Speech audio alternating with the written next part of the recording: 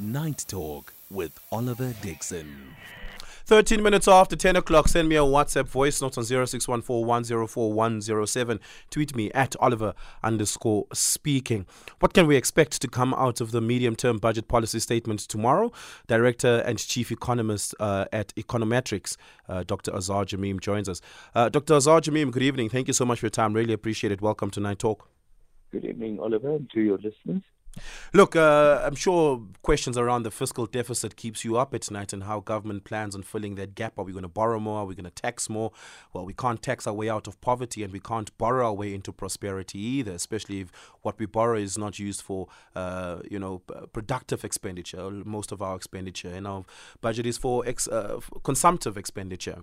We hope to get some level of idea about where the mind and heart of National Treasury is as far as at least the fiscal position of the country is. What do you hope to hear around some of those questions? Well, it's what I would hope to hear, but also what I'm likely to hear, and they're two separate things. Especially having heard the Minister of Finance address by him on Friday night at a conference. At the Kgalema Motlanthe Foundation's Inclusive Growth Forum. Correct. Yeah, that's correct. Where he basically said, listen, I cannot afford to increase our borrowings too steeply because the real concern I have is not necessarily the debt, but the fact that interest rates are rising sharply in response to the deteriorating fiscal situation, and I need to borrow more and more. So if I'm going to control the amount that we pay as interest, then I have to control our borrowings to some extent. At the same time, I cannot afford to leave the level of borrowing as low as as we budgeted for, because there are additional pressures for expenditures.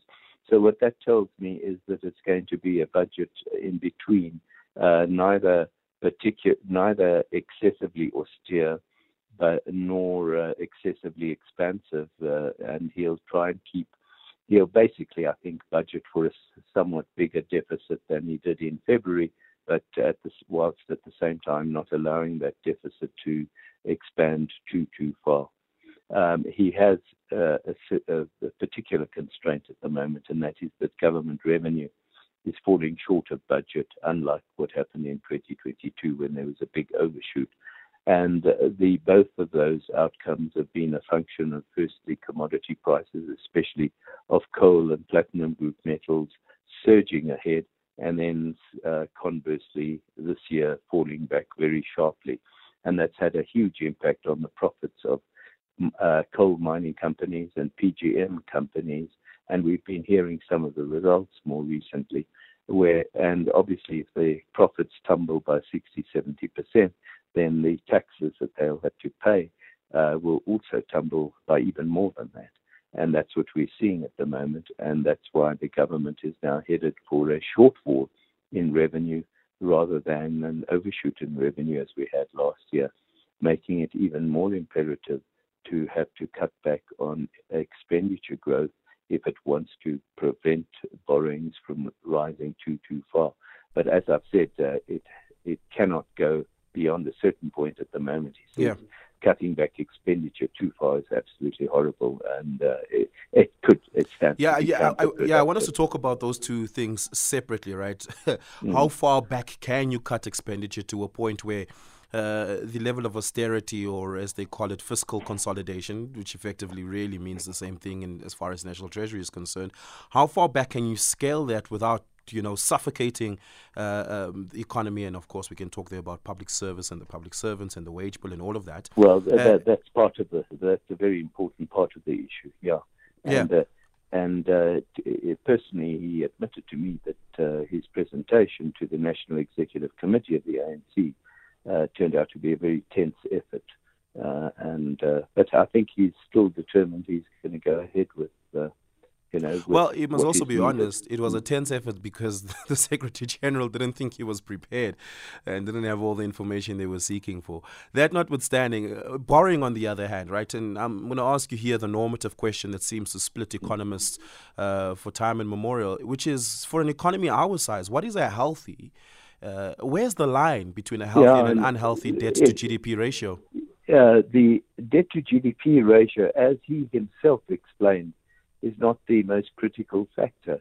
And I tend to agree with him.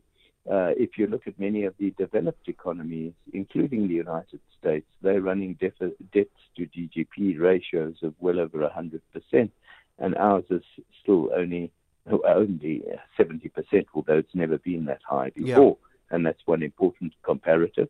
Yes, it's lower than developed economies, but it's never been this high. But more pernicious than that is that investors are increasingly demanding higher and higher interest rates to buy up South African bonds if they are to do so, because of their fear that all these pressures that are being put on the government to spend more will degenerate into a catastrophic inflationary spiral in the longer term. And so what has happened beyond our control in a way is that these perceptions have led to long-term interest rates rising from around 11% or 10% to 11% to levels of more than like 12, 13% over the last 6 months. Yeah. And that's resulting in a huge increase in the amount that government now has to spend in just paying debt on its borrowings. The debt servicing costs already amount to 18.2% of tax revenue. If I recall the figures that he presented, 111 billion rand is being spent on police, 250 odd billion on healthcare, something a little higher than that on basic education, and then 360 billion rand on paying interest on debt. Now, if you carry on that path, then you'll have less and less available to spend on healthcare, policing, and education, and it's a recipe for disaster. You have to turn the thing around somehow. Just quickly on inflation, a paper recently that I had read, co-authored by a research group that Michael Sachs is a member of, made the argument that National Treasury has, for the last decade or so, underestimated inflation. And as a result, it's always been caught by surprise. Now, inflation is entirely mathematical and can only be 100% certain in hindsight. When you project it to the future, there's room for error, there's margins that may be off. This is why every economics group and data tracking institution has a different projection of inflation. And National Treasury is in a situation where it must get it right more than any time before in the last decade this time around. Tomorrow we'll hear that projected, or at least the adjusted projection that they have for inflation for the new fiscal cycle, right? That is to say 2023, 2024. And hopefully therein we'll get a sense of how much they think cost of living will go up and that sort of thing, at least in the 18 months to 72 months projected outward. What are your thoughts around where that is concerned? Does National Treasury have some ideas about how to contain using monetary policy? Of course, they can't use fiscal policy. Using fiscal policy because they can't use monetary policy, contain rising cost of living. Well, clearly, one of the things that they have to do is avoid printing money to pay their way and simply to borrow money. The moment they start printing money, then I think we're on a path to disaster. But fortunately, we do have a central bank that is just holding the fort very astutely. My latest quip is that we have three important gentlemen that are preventing this economy from potential total collapse and who are holding the fort. The first is the governor of the Reserve Bank. The second is the Commissioner of Inland Revenue. And the third one is the Minister of Finance. And fortunately, those three institutions seem to be pursuing very responsible approaches, far more responsible than many of the other areas of the public sector at the moment. Yeah. So, borrowing clearly... To come back to your question of inflation, remember that higher inflation is not necessarily all bad news for budgeting, because the higher the inflation rate, the higher the value of services and goods that are bought and sold, and therefore the higher the value of VAT that is collected. So higher inflation in the short term can lead to increased tax revenue, not decreased tax revenue. But I was studying what the government budgeted for in February, and yes, inflation this year will turn out to be slightly higher. They were looking at 5.3% average. The final figure is going to be more like 5.8, 5.9%, which is probably, ironically, a reason for why tax revenues may not fall quite as much as might have been feared. Yeah. And going back to borrowing, just as a final question here, if we were to borrow to cover the shortfall, how much would be enough? I mean, it wouldn't be all 83 billion, right? It would be a percentage thereof. Does the minister have an idea about how much more would need to be borrowed to cover the deficit? Well, of course, he's got ideas, and that's the big decision that he has to take. And my own hunch is that we'll see the budget deficit being revised upwards from 4% of GDP to something like 5 or 5.5% of GDP. Yeah. But if you look at what is being spent and what has been raised in tax revenue for the first 6 months of the current fiscal year, that's April to September, and you extrapolate it through to the end of the year, then you end up with budget deficits almost 3% of GDP higher than what was budgeted for.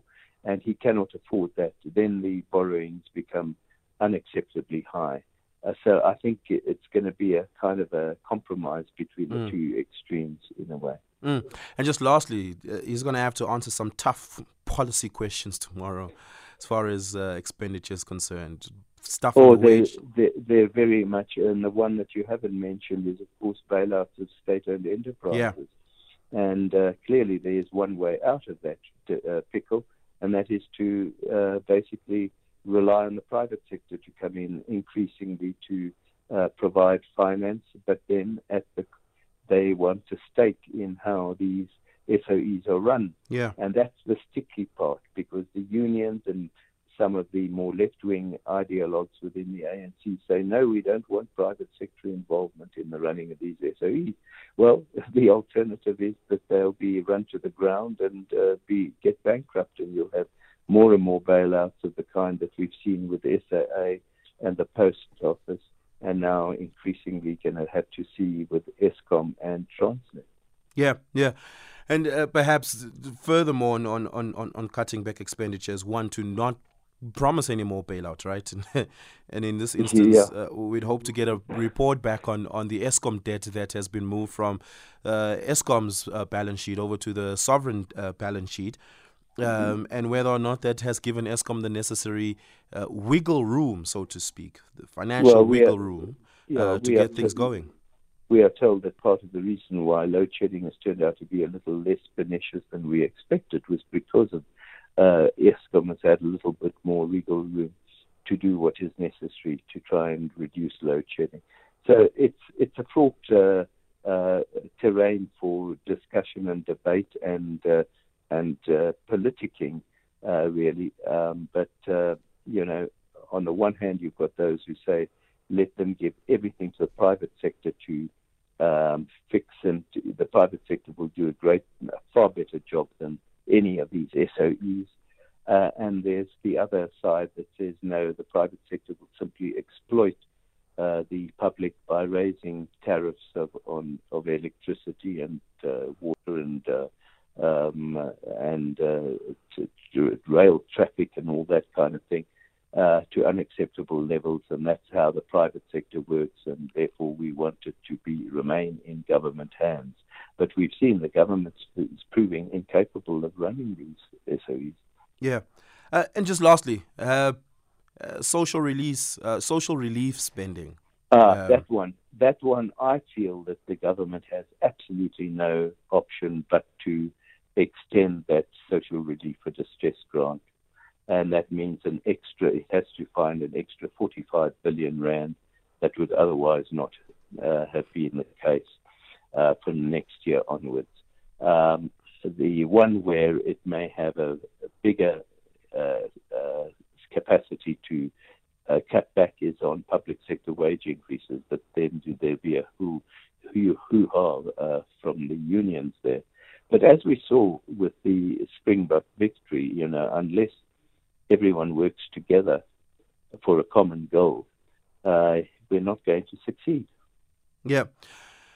Unfortunately, public servants may not be too happy with that. They feel that they carry the bulk of the weight and they're not being met halfway, as they often message through protest and through unions at the bargaining council. And of course, the negotiations at the Public Sector Coordinating Bargaining Council are ongoing as far as the next increase cycle is concerned, if there were to be any at all. But if the government were to, what would the impact be? Economically, and at least, of suspending temporarily the social relief distress grant?